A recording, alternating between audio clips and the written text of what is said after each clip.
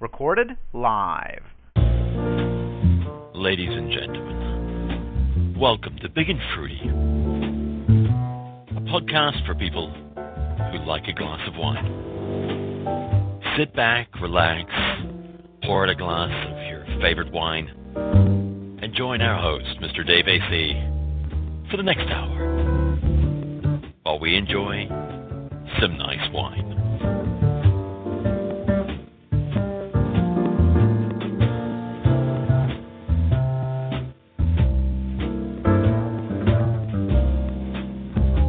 Here he is now, a man who likes a good glass of red wine, your host, Mr. Dave AC. Welcome everyone, it's Tuesday again, I can't believe it. Welcome to the Big and Fruity Wine Podcast. Yes, I'm your host, Dave AC. Currently there's just myself here on this live wine podcast. Yes, it's all done live. It's all done live, and therefore there may just be the odd error in the process, but we will carry on regardlessly. This is episode 78. Wow. That's quite a long time, a year and a half, really. And today's strapline is New World, Old World. Remember, I'm your host, an expert only on what I like drinking, and we're joined by someone from Central Texas. I will just try unmuting them for a moment, and then we'll just see if it's a person who is a wine lover on the call. Just give them a moment for their phone to be unmuted. Hello, they're on the phone from Central Texas. Hello?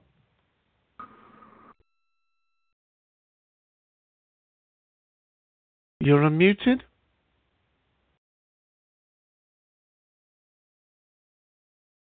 Okay, I'm going to mute you because I can't hear you. I'm sorry about that. I'll have to mute you. I may try muting them in a little while, but they seem to have issues with their call. I was hearing no audio. And just to be careful, and because this is a live show, I've muted them. But if they stay on the line a little while, I will try again after we've gone through the first part of today's episode, which, as I say, is episode 78 of the Big and Fruity Wine Podcast. The call ID is 112272. And we go out live every Tuesday at 5 p.m. Eastern Standard Time, and that is 10 p.m. in the UK, although we will be slightly at odds with that in a week or so's time, because on the 10th of March the US change onto summertime, which will mean that the call will still be at 5 p.m. Eastern daylight time, I should say. The Americans use the word daylight rather than summer. It will be 5 p.m. Eastern daylight time, which will mean the start time here in the UK will be 9 a.m. Hope I remember to do that as well. So that will be for a couple of weeks until the UK steps back into line, and we also go on to our calendar time for the summer. Okay, as usual, these shows have 2 or 3 elements, but today we've got lots of numbers. Yes, you've got one podcaster here. You've got 2 numbers to remember. Those 2 numbers are the call ID 112272 and the number to call in with, which is 724-444-7444. We've got 3 wines to taste tonight. We're going to be talking about 4 worlds. Yes, here in the virtual world, I'll be talking about real world wines, and the real world wines I'll be talking about will be from the old world and new world wines. So 4 worlds, and there will be 5 podcasts. There's today's podcast, and I'm going to refer back to 4 of my earlier podcasts for reasons that they're touched upon during the course of today's show. We also have another number. We've got a wine fact today, and following on from last week's episode 77, Fragrances and Flavours, we'll be talking about 6 aromas that you don't want to smell in your wine. And that's from a website that we just didn't have time to get around to, by Mary Orlin last week, and we will touch on that.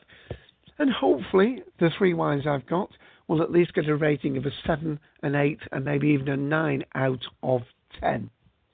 So, our caller has dropped out. I think they may have been having issues with the phone. If they come in again, I will try and unmute them. But I did give them a moment to see if they could come on air and speak. When they come on a call with certain numbers, they come on and it's not easy to see what their talk show name is. They come in via the sign on the call. Okay, so let me get back into my stride. Well, normally at this point, we start with the wine that I've got for tonight, and I mention a little bit about it. I smell it, I taste it, I talk about it, and I tell you about a twit pick. But we've also got a little bit of a going back today because just very quickly mention that about 5 weeks ago and 4 weeks ago, I drank wine not from bottles. 5 weeks ago, in actual fact, on episode 73, on the 29th of January, I drank wine from a box wine. I'll remind you what that was in a minute. And the week after, episode 74, on the 5th of February, 4 weeks ago, I drank from a wine that was in a pouch. And what I said at the time is both of these enclosures as alternatives to bottles, they have various benefits to them. First of all, you get either sometimes 2, sometimes 3, sometimes 4 bottles worth of wine in these enclosures. They're supposed to be greener because there's less weight transported around, because the actual packaging makes up a lot less of the actual cost and a lot less of the actual weight value. And also, the enclosures are supposed to keep each glass that you pour out, because they both have special stop taps on them, supposed to keep the last glass of wine that you pour from them as fresh as the first glass.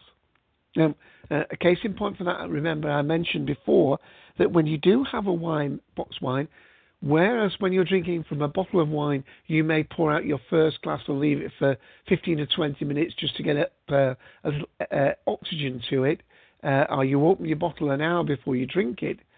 With subsequent glasses, you don't need to do that because the air has already got into the bottle that's standing there waiting for you to refill your glass up. But with a boxed wine and the pouch wine, the wine that you've poured out will be in contact with air, but the wine that's still in the enclosure will not. So you need to pour each successive glass out and just give it a little bit of time to come to. So, yes, so I've got a wealth of things here. I've even, dear listener, got some little dry biscuits, one of my favourite little biscuits. They're Cars water biscuits. I don't know whether they're available in the country where you're listening from, but in the UK they are always available. Very thin, like twice baked, crisp. They really are crisp. You'll find them at a lot of wine tastings you go to. Not cheap to say that they're just water biscuits. They cost about over $1.50 for a box. I think £1.19 here in the UK. So getting on for about $1.80. Anyway, that's beside the point. The point is, because I've got 3 wines, I want to just clear my palate between them. Now, it's going to be a little bit unfair today on these 2 drinks from the past, because the wine that I have got for today is a wine of more quality. And just as I say that, I'm joined in the room by guest 3. Now, I'm not sure whether guest 3 is the person who tried to come in on the phone just a moment ago. Welcome, guest 3. This is Dave AC here, and you're listening to the Big and Fruity Wine Podcast. If you are a wine drinker or somebody who I may know from Talk Show, please, by all means, put that information into the room. But what I will do is continue on with the call. I'm just about to actually taste three wines. No, I'm not a lush, as I will explain to you since you're here live. The two wines I will be trying first are wines from a box enclosure and a pouch enclosure that I've had for 4 and 5 weeks respectively. And the idea here was not necessarily to go on about the particular wines, but just to see how the wines hold up with that. And we've also got a guest 4 coming in the room, so I'm not going to just repeat that information again, but you're most welcome. This is the Big and Fruity Wine Podcast. Forgive me if I don't repeat all that information, but bear with me as I move forward. And if you do put things in chat, just mention, please, whether you are just passing or whether you happen to be a person who enjoys drinking wine. I particularly talk about red wines on this show, but as I've said many times before, I'm an expert in the wines that I like. So welcome to the show. Okay, that's absolutely fine, guest 3. There is no issue with that. Guest 3 is just put in text for the people listening to the recording later that he just wanted to see how the site works. So you're most welcome to stop by. Okay, but his dad's a wine expert. Okay, well, you're most welcome to stay as long or as short as you like. And let me just refresh that. Okay. Right, well, the first wine that I had, a box wine that I opened, remember, nearly 5 weeks ago, was a wine of South Africa. It is Yellowwood Mountain Shiraz. The box contained the equivalent of 3 bottles of wine, which meant that the cost of the wine was around about £5 here in the UK. Well, actually, slightly less. £4 something, equivalent to about a $6 a bottle of wine. So quite a modest wine. It wasn't, it is 2012 and it's 14% by volume, but it wasn't a very typical Australian, South African Shiraz. I'll have a little bit of a taste to see how it's held up, but I'm only going to comment really on that aspect of it. Well, there's still not a lot on the nose, and there certainly wasn't last time. Remember, for those people listening, this was tasted on episode 73. That's, if you go back to the feed, that's TalkShoe ID 112272. You will find that on the 29th of January. Yes, guess what? You can use Skype out to call into this. You can use the phone number 724-444-7444, but you need to have credit on Skype.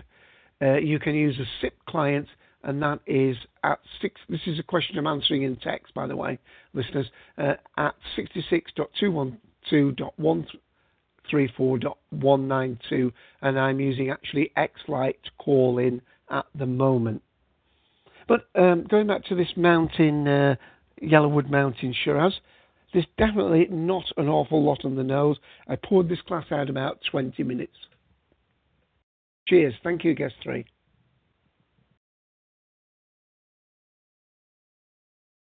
Actually, it tastes very similar.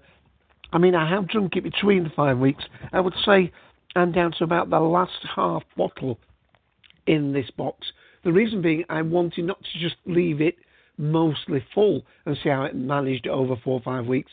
I've sort of had a glass or 2 of it each week, but I wanted to see if it still kept the quality, whatever that quality was, all the way through to the end. And I would say this tastes, it's a fairly, if you went into a bar or a restaurant and just asked for the house red, it's that sort of quality. There's no real structures to it. There's not a lot of tannins. There's not a lot of spice. And for a Shiraz, it's really lacking a little bit in that spice. There is quite a lot of fruit, and it tastes a little bit on the sweet side to me. So I'll just have a little bit more of a taste, and then we'll switch over to the other one.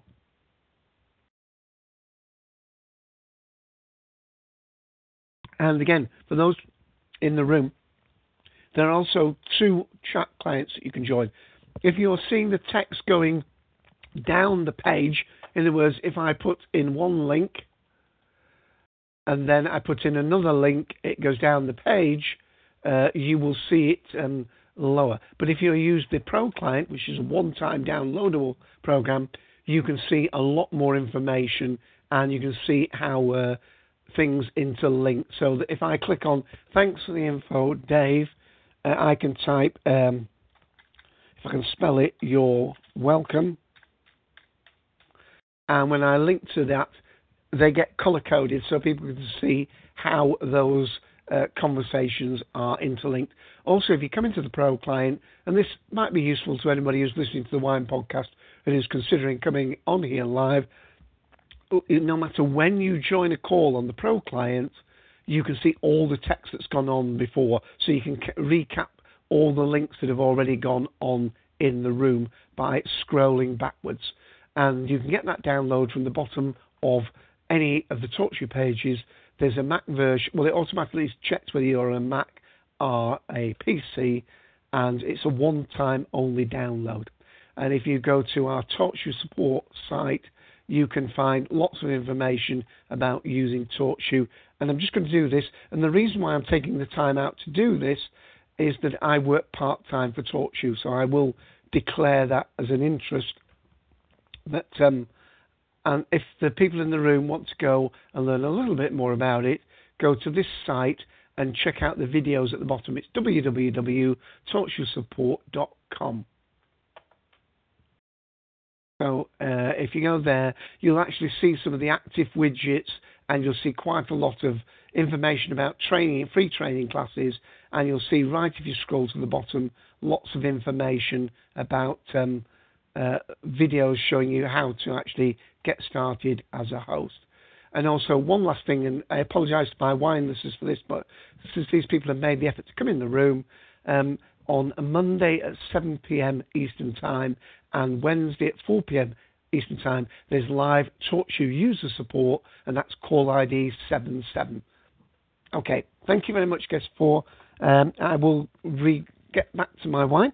Right, 4 weeks ago, I bought. Oh no, I will put the TwitPic link in. By the way, I said I'd do that. The wine in the box. I put the TwitPic link in the room, and that is. Oh, there you are. You see, I've gone and let me just get that back. I've gone and put. Dear. I have pasted instead of got it. Let's get it right this time.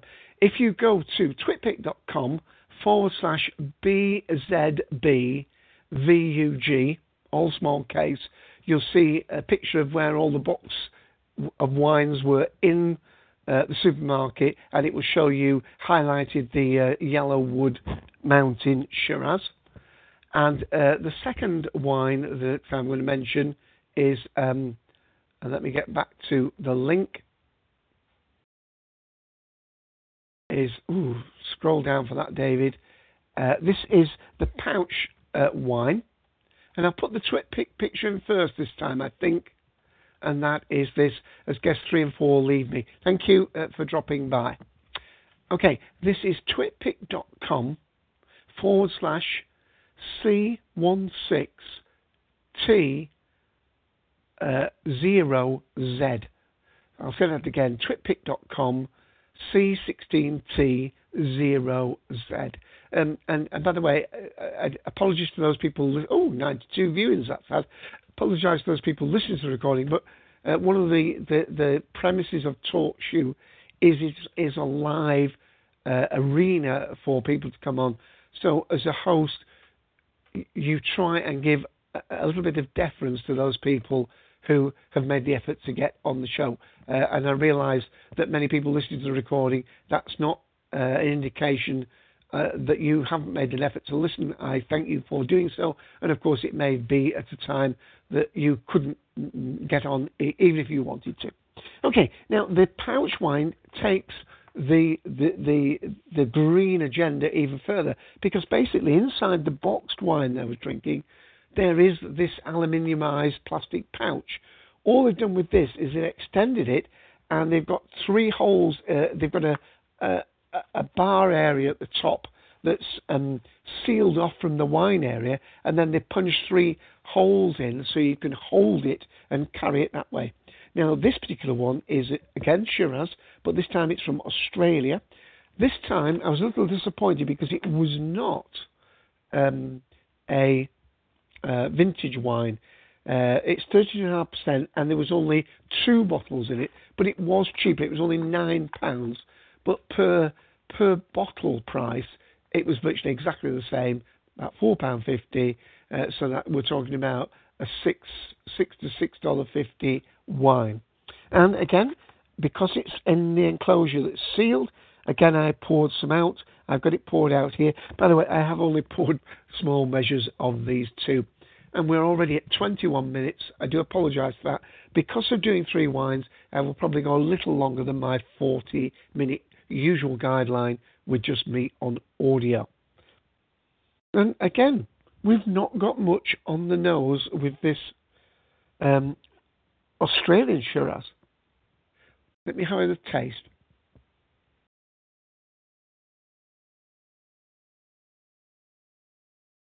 And again, mind you, I didn't have a particularly high opinion of it when I tasted it. It's a little bit sweet. There is fruit, but it's very one-dimensional. There's a little bit of spice coming through in this one, and actually a little bit of vanilla coming through now, but there's no real structure to it. They really are the sort of wines that if you're having 30 or 40 people coming to your house party, get a couple of boxes of these and pouches in for people who are not really wine drinkers, and then get some good bottles in. I don't mean that you push one to others. Many people who think of wine as just a fun drink will probably go straight for the box set, mainly because they can just press the button and pour out the measure they wish. That really is actually an advantage of these, because it's all too easy. It's all too easy as a host to either be very stingy if you've got a quality wine. You're thinking, good heavens, I need to let 6 or 8 people have a taste of this wine, maybe even 10, and you're going to put the small measures out. Or there may be other people who who think you're over generous and you're trying to get them drunk. At least with these, people can pour out and measure their own wine, so that's just another virtue of them. And just a final thing on this is to say that it was on February the 5th, episode 74, where we tried this pouch of wine. Well, I've given those 2 wines. I think I'm about to have a nibble of a biscuit. Excuse me a moment. Now, we are going to have a wine fact. We are going to have a tonic. And David's going to drink some more wine. What a great podcast. And not only that, dear listeners, we've last week I had a really nice wine. It was episode 77, Fragrances and Flavours. That was Tuesday the 26th of February. And I was drinking a Sainsbury's wine, the Bernard series, basket pressed Shiraz, 14%, South Africa, £11. And although it was from South Africa, they'd used the basket press method to try and capture a little bit of a French style. In actual fact, after I'd done it and announced that this week we were going to do about New World, Old World, I was saying that actually I should have saved that wine for this week, because it was a New World wine, but it had some of the winemaking methods of Old World wine. And by the way, this is going to be a bit of a theme that will sort of, it's the Old World, New World is not as clear cut as it used to be, because there have been quite a few Australian winemakers who've gone or been invited back to France, and they're taking the skills that they've developed for the harsher climate of Australia and reinvigorated in some way some of the wine areas in France.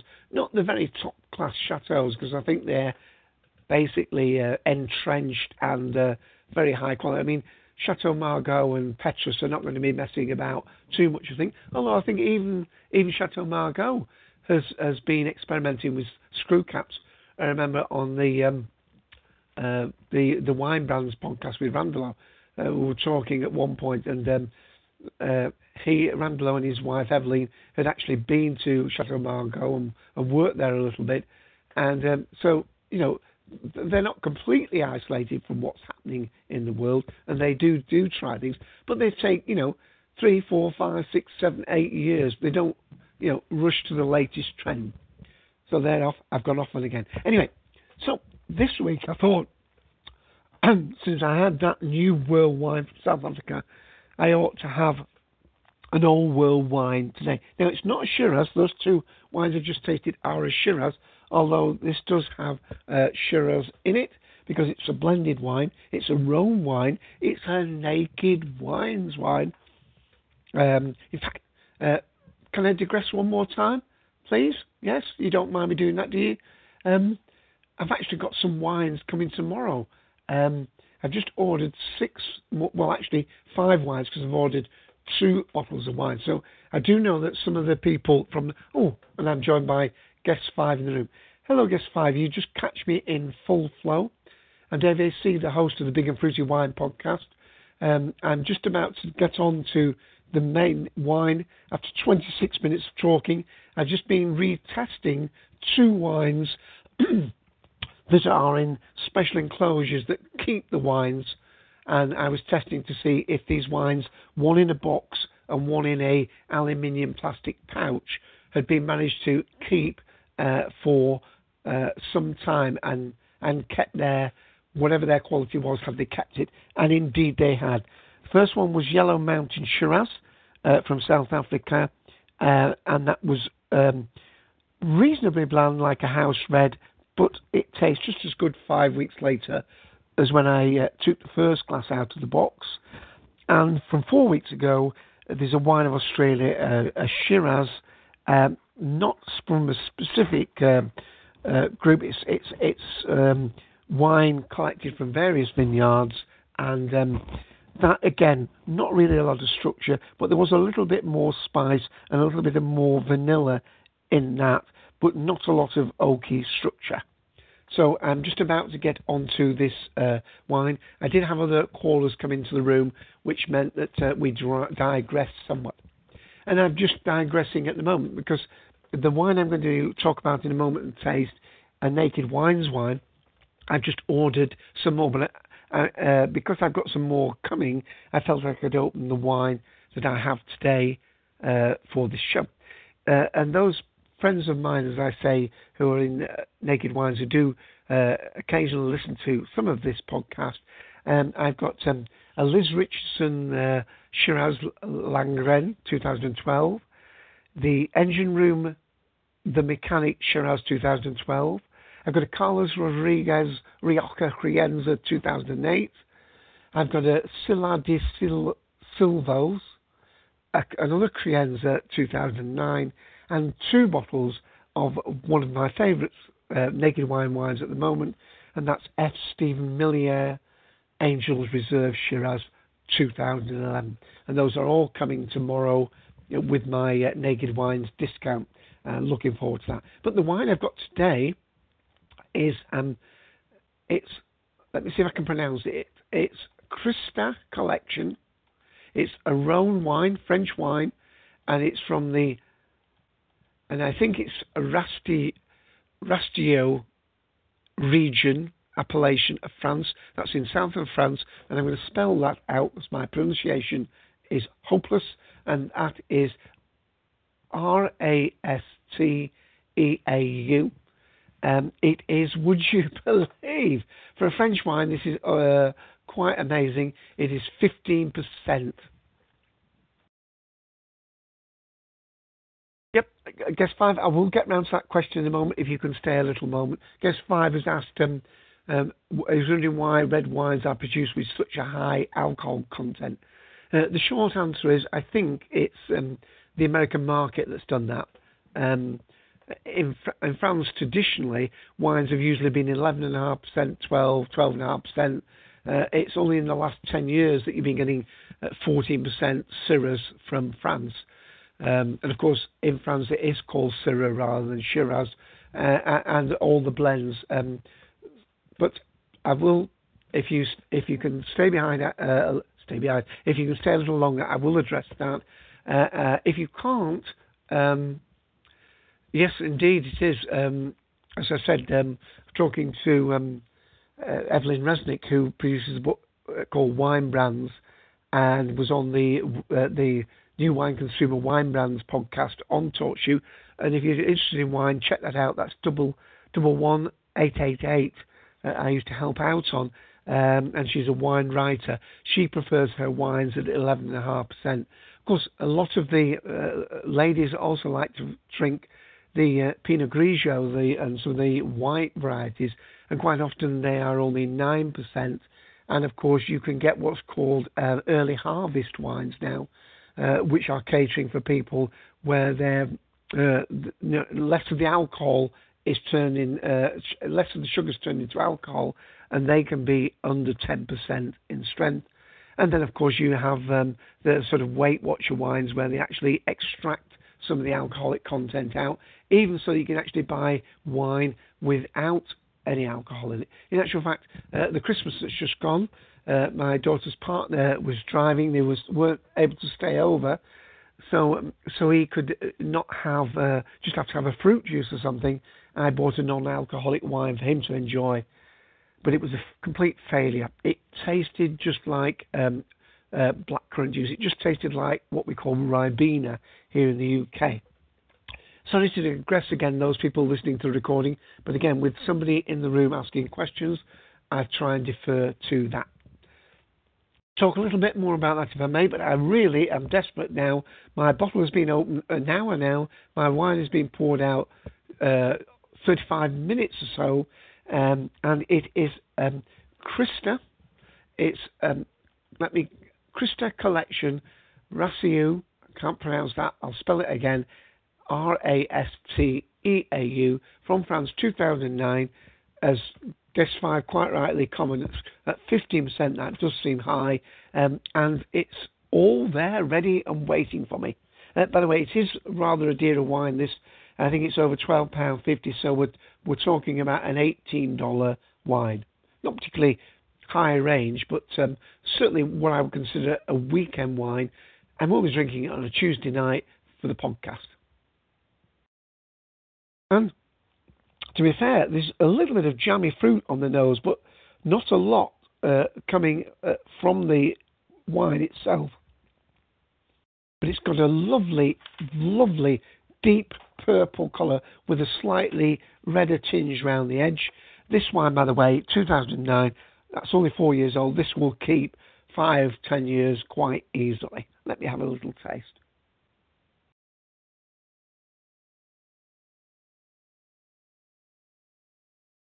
Wow. Now, Guess 5, you're quite... This one packs a real alcoholic heat. There's a lot of alcoholic heat here. It's almost getting to what you would consider a fortified wine. It's almost getting... not like a porter or a sherry. I don't mean as fortified as that, but there is definitely maybe an overbalance of alcohol. I think... even for me, who likes quite big, robust reds, I think this could be brought down a touch, maybe down to 14%. Let me have another taste.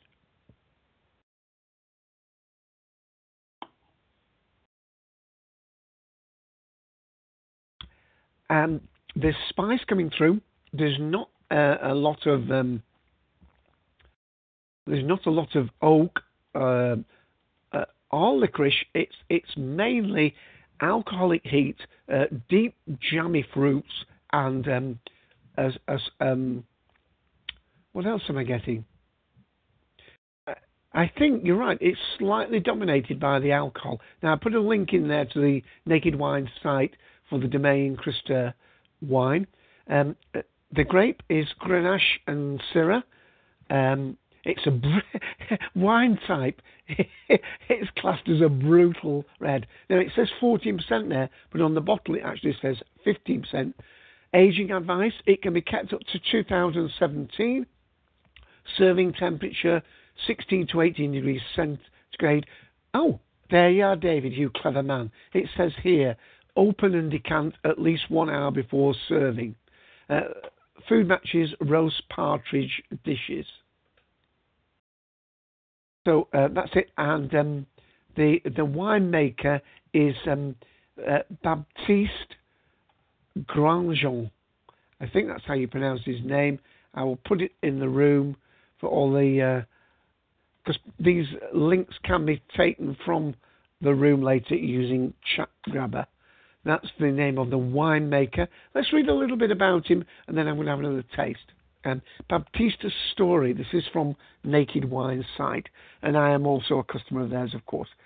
We're in the third generation of our family working at Domaine de Crista. The vineyard was bought 70 years ago by my great-grandfather, and we started working back in 1999. We took over from my father, Floret. The soils were in excellent condition thanks to Dad's biodynamic concept of agriculture, but changing old mentalities was a bit of a challenge. We had a few problems with the first vintages we produced and bad corks. Now, I've read a couple of people who have mentioned that with this wine, they still have had an experience with a bad cork. I must admit, mine was completely solid, it's fine, and it is a long cork. One of the things that they're doing now, they're either having screw caps, they're having stelvin, or they're having these shorter 1 1/4 inch corks. This is a full 1 3/4, maybe, yes, 1 3/4 inch cork. So it is a cork for wine that can be put down. And by the way, that reminds me, in a couple of weeks, we'll be going back to storing wines. Next week, we're going to be doing about back to wine and health. But so yes, the cork issue has been something that they have had issue with, but not quite as it has. Now, they do a range of wines here, so it just said, but by 2003, we started to make some absolutely wonderful wine, with the Wine Advocate calling us the new superstars from Chateauneuf de Pape. And then he goes on to talk about, I'm truly passionate, love working with my brother and so on. That is the winemaker. The wine itself, there are some very good comments in the room, although there is one person talking about having issues with the cork. Michael from Naked Wine says, the wine is absolutely beautiful in the glass. Very supple aromas of dark bramble fruit. Well, so subtle, Michael, I could hardly detect them. And I think I do get the pepper. He's talking about pepper and a hint of creamy toastiness. Well, let me just have another taste as well. On the palate, warming flavours of stewed plummy jam. Well, I did think it was a plummy jam, with interesting and lovely sweetness evolving into balanced tannins. The alcohol in this wine is well restrained. I would say a little bit forward. Let me just read what's been put in text.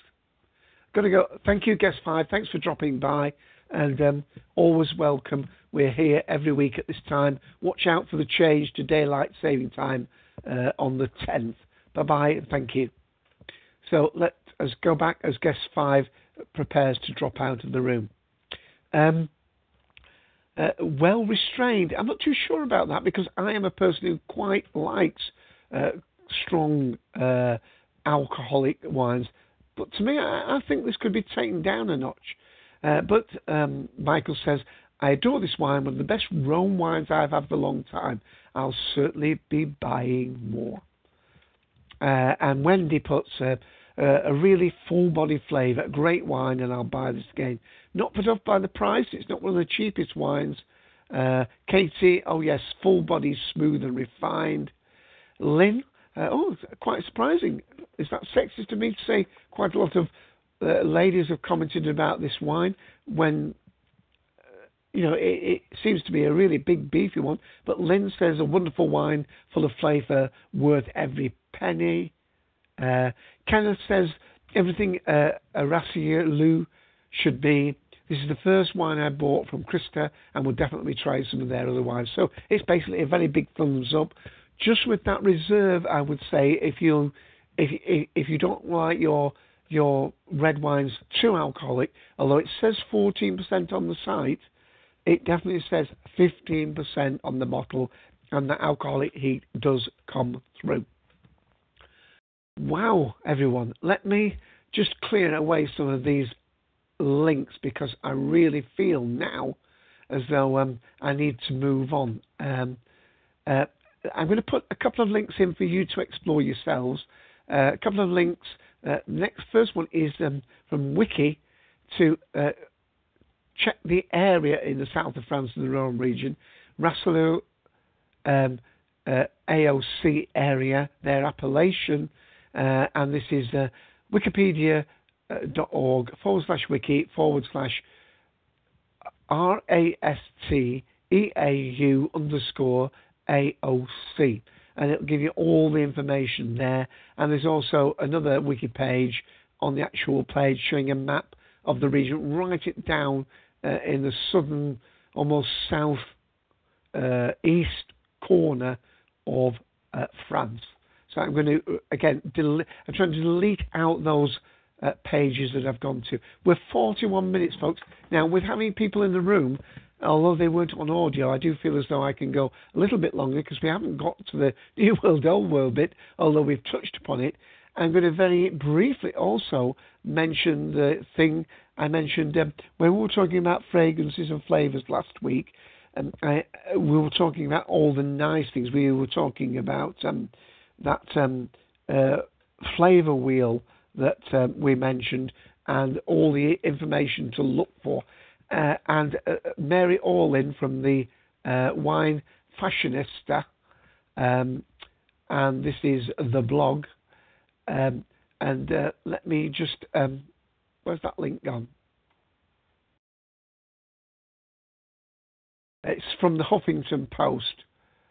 Let me just, let me put the link in the room, but it's a difficult one to read, but it's the Huffington Post from one of their wine correspondents. And I think I'll let you explore this, but let me just give you the title so you can put that in Google.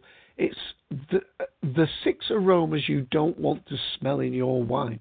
Now, we've just talked about one or two people having a bad cork. Now, there's 2 things you can have with cork, so I'll just concentrate on that one and just mention the other things like sulfites, oxidized wine, volatile acidity, and so on. But one, of course, is if the actual wine itself crumbles and breaks. Not only do you get the bits of cork in it, but you can actually get the wine having gone off and a spoiled bottle. But I'm just going to mention the cork taint part of this and let you go to this page, www.huffington-post.com/Mary-Orlin/bad-wine-aromas, and find it from there. And let me just read a little bit of what she says about cork taint. I'm already under pressure of time. For years I've heard the term Brett and what some people love, what it does to wine and others do not. But I didn't know what the heck it smelled like until this class. Think of cherry cough syrup, Band-Aids. Now, I'm going to go off again in a minute, but Band-Aids are smoky, barnyard, or horsey aromas. And one thing I was going to say, and I can't remember whether I mentioned it last week, but prior to doing today's call, I'd just got a scratch on one of my fingers, and I'd put a plaster on it, a Band-Aid on it, one of the fabric ones. And when I was getting the wines ready, and I wasn't tasting them, just having a smell. As soon as I brought my hand to my mouth, what I could smell was the plaster, the Band-Aid on my finger. So first thing I did was went and take it off. Don't ever try and do wine tasting if you've got a cut finger and you've got a plaster on it, because they do have quite that sort of aroma. I'm told Sweaty Horse Blanket, it says, is a ringer for Brett. Brettanomyces. Sorry, I can't pronounce that. I'll spell it. Brettanomyces is a yeast spoilage. Old world wines may have a tiny amount of Brett that some wine drinkers covet. You can also find Brett in some Belgian Trappist beers. Well, isn't that a good segue? Because it mentioned old world wines, and that is going to be the topic. So please go and check out that Huffington Post page and the writings of Mary Orlin. And I will move on through that because we're going to go, hopefully get about 15 minutes now. I definitely will stop at the hour talking about our little topic for today. And what I'm going to do is pick out some little bits. That was the other two podcasts I was going to refer you back to. I have done two podcasts talking about Old World and New World, so that will add as a counterpoint to what I'm talking about today.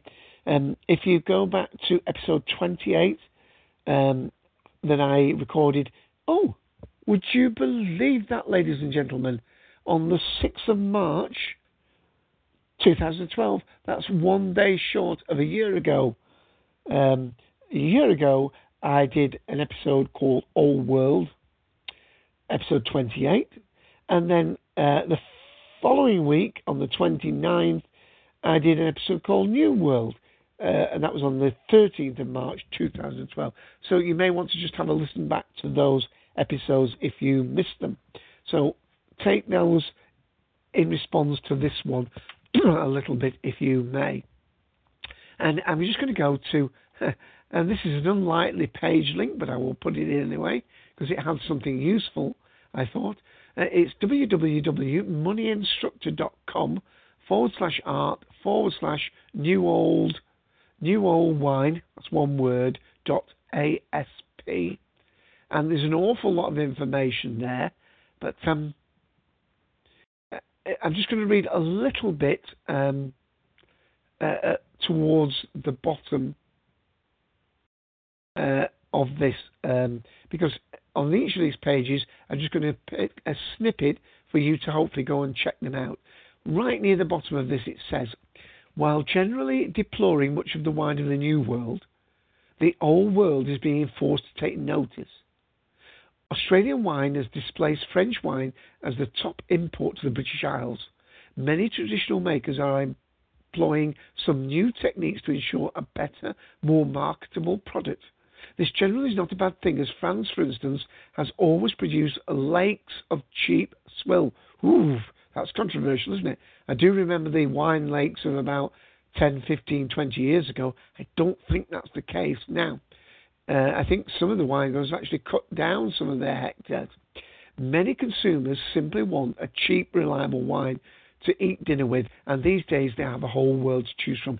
And I suppose those two wines, I was retasting the box wine and the pouch wine, come very fairly and squarely into that market. You're home from work, it's midweek, you're having a spaghetti bolognese, you don't want to open a good bottle of wine that may have cost you, £10, £15, $25. So you'll go to the box wine and just glug out, depending on how depressed from work you are, you'll glug out a specific portion of that wine to have with your spaghetti bolognese. Ooh, there's my stomach rumbling at the thought of food. Let me clear that one. Right, let me go to another link. And again, I'm going to keep to fairly brief things. And I do want to say that when I give these strap lines and these topics for the Big and Fruity, I hope you don't think coming on the show that it's going to be 90% about that. That's just going to be the feature item. And as people come into the room, I get variously distracted. Please bear with me. And if you feel as though I'm a rudderless ship, come on the shows live and help steer me. It's call ID 112272. Okay, the link I've just put in the room is winefolly.com/review/ and this has got dashes between every word, new-world-v-old-world-wine. And let me read a little bit again from this. I'm not going to read all of it. It's got a lovely map there of the wine countries. I think most of the ones, the old world wines, are all in Europe. And, of course, we've got the North Americas, South America, South Africa, India and China even, New Zealand and Australia. So have a look at that. And let's just read two little bits here. One about the definition of New World wine in this case, and about why the New World style is becoming more prevalent. So the term New World wine refers to countries colonised by Western Europe and regions that are new to wine production. Even though, by the way, and again digress, Australia, remember, because of the blight that they had in France and so on, Australia has some of the oldest grapevines in the world. So just because it's a new region, it still has 100-year-old grapevines there. Anyway, back to it. New World wine regions adopted the successful ideas from Old World and expanded on them. Most of the New World wine regions started within the last 100 years and benefit from modern agriculture, such as vineyards designed to fit tractors and industrial irrigation. And this little bit, without entrenched traditions, New World seeks to push boundaries of what is possible. The areas focus on technology and efficiency and tend to be more susceptible to popular trends. The New World style focuses on commercial success and making the wine that is ready to be enjoyed today. That's one of the other features. Most people, when you buy a lot of wines in the supermarket, and this used to be unheard of a while back ago, they would send the bottle drink in the next 1 to 2 years, where most wines, it was implicit that you would keep those wines for 5 or 10 years, and if it was a really good vintage, you could keep them 10, 15, 20 years, presuming, of course, you kept them in good storage conditions. And then it goes to the bottom, taste the difference between the Old World and New World, and it gives some examples there. But I'm going to skip that because I want to go on to another page. And we'll finish at the 1 hour mark, hopefully. And this is Wine Vibe, winevibe.com /tips-FAQs New World v Old World wine styles. And again, I'm only going to read a little bit of this because I want you to go to their content and read it. But this little part says the rule and the exceptions that prove the rule. There are, of course, exceptions to this two-way classification system. Some young Barolos and Barbaras are known for their boldness and higher than typical alcohol content. These are probably the exceptions that prove the rule. Once again, remember the general rule for comparing New World and Old World wine styles. Old World wines, i.e. wines exhibiting Old World wine styles, have a lower alcohol content, are more delicate and are more terroir-driven than New World wines. On the contrary, New World wines, i.e. wines exhibiting New World wine styles, are typically big, bold and fruity. Furthermore, they have a light to medium acidity and have higher alcohol content than Old World wines. But here you are, I'm drinking an Old World wine that is 15%. Now we've got 4 links left. 2 of them are wiki ones, so I'm going to just read the links out to them and let you go and see those. You don't need me to read out wiki pages to you. The first one is wikipedia.org/wiki/old_world_wine, and you'll find lots of information there about that. And conversely, there is a similar page for New World wines, so let me put that link in the room, and that is wikipedia.org/wiki/new_world wine. And it gives you lists of the countries, regions, awful lot of information there. So I'm going to concentrate on 2 last links, which I think we can cover. And we'll go to the one at Chikaku. Let me put it in the room and then I'll see if I can spell it out. It's where's that gone now? Let me see if I can read that out. It's www.chichaku.com. And I'll spell that again. CHICHAKU. And then it's .com/old-world-the new world-wine styles. Of course, these will all be searchable from Wiki. And it has some great information here. But let me just a little bit. But basically, it rehashes this. Old world philosophy holds up the idea of terroir as trumping all of the considerations. Because it's the New World wines that started to put very clearly on the bottles, this is a bottle of Shiraz, this is a bottle of Cabernet Sauvignon, this is a bottle of Zinfandel, where, of course, a lot of the French wines are blended. Chateauneuf du Pape can have up to 13, I think even 18 different wine grapes in it. Although some of those have to be less than 10% of the actual thing. And of course, in French wine ones, when it does have 2 or 3 wines, the highest quantity grape varietal is mentioned first. And of course, we have that name as well, don't we, with the Syrah, the Syrah and the Shiraz and so on. Okay, the soil which vines grow, the weather of a specific vintage, and the legacy of the vines themselves are all thought to impart a distinct characteristic to the grapes. And of course, one of the New World factors was that what they would do is they had such vast areas that they would source the grapes in such a way as they made the blend so that they had a consistency year to year. In other words, they mixed the wines to get the similar wine to what it tasted like the previous were. Yeah, so people knew when they bought that wine, they were getting consistency of wines. Okay, let's go to the very last link. You may be relieved that listening to my voice for nearly an hour. I apologise for that, but let's very quickly go to it's the wineandrack.com and newold.html, and there's absolutely lots of things here, but there's a little article by Nick Alabaster and Jamie Good, and again, I'm not too sure that I should read any of this out.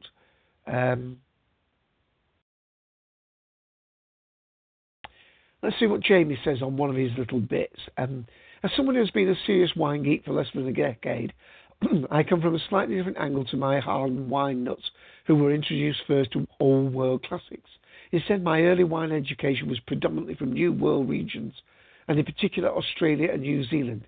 And here I find myself in a position of having to defend wines from the New World against Nick's full frontal onslaught. You have to read it. Yet I can't honestly take the counter position of suggesting that New World wines are better than those from the old. It just isn't true. Instead, I'll try to argue that they are just as good, albeit different. And then there's an awful lot of information there. Again, don't take these people's content. I want you to direct them to their content. That's www.wineandrack.com/newold.htm. Well, I think, David, that might well be today's show in the bag. Well, it was in the box, it was in the bag, and it was in the bottle, and some of that is now inside me. But not a lot. I've had little time to pause to breath. Just to mention that we're here every Tuesday. Remember, from the 10th onwards, it will be 9 a.m. in the UK because it will still be 5 p.m. Eastern Daylight Time. And then when the UK goes on the 31st of March to summertime, we'll be back to 5 p.m. and 10 p.m. respectively. Episode 79 next week is back to wine and health. There's been a few wine things come in the news recently, but because I had this topic scheduled from the previous week, I went ahead with it. So we'll do wine and health next week. Episode 80 follows on. It's called Storing Wine and More, and that is prompted by a friend of mine in the States who was part of the poor people that were flooded by Sandy in the New York area, and he was asking me some questions about some wine he was worried about might have been spoiled because it was on the floor and it's been standing up for some time. So that prompted me to do a little bit about storing wine and more. and then that's episode 80, and then on the 26th of March, episode 81, I'll have been to, on the 23rd of March, a virgin wine tasting in Manchester Town Hall in the UK, and I will be doing a virgin wine tasting report on that episode. So as we just hit the 60-minute mark, let me find my jazz-safe outro and say thank you ever so much for listening. This is Dave AC. Hope to catch you again.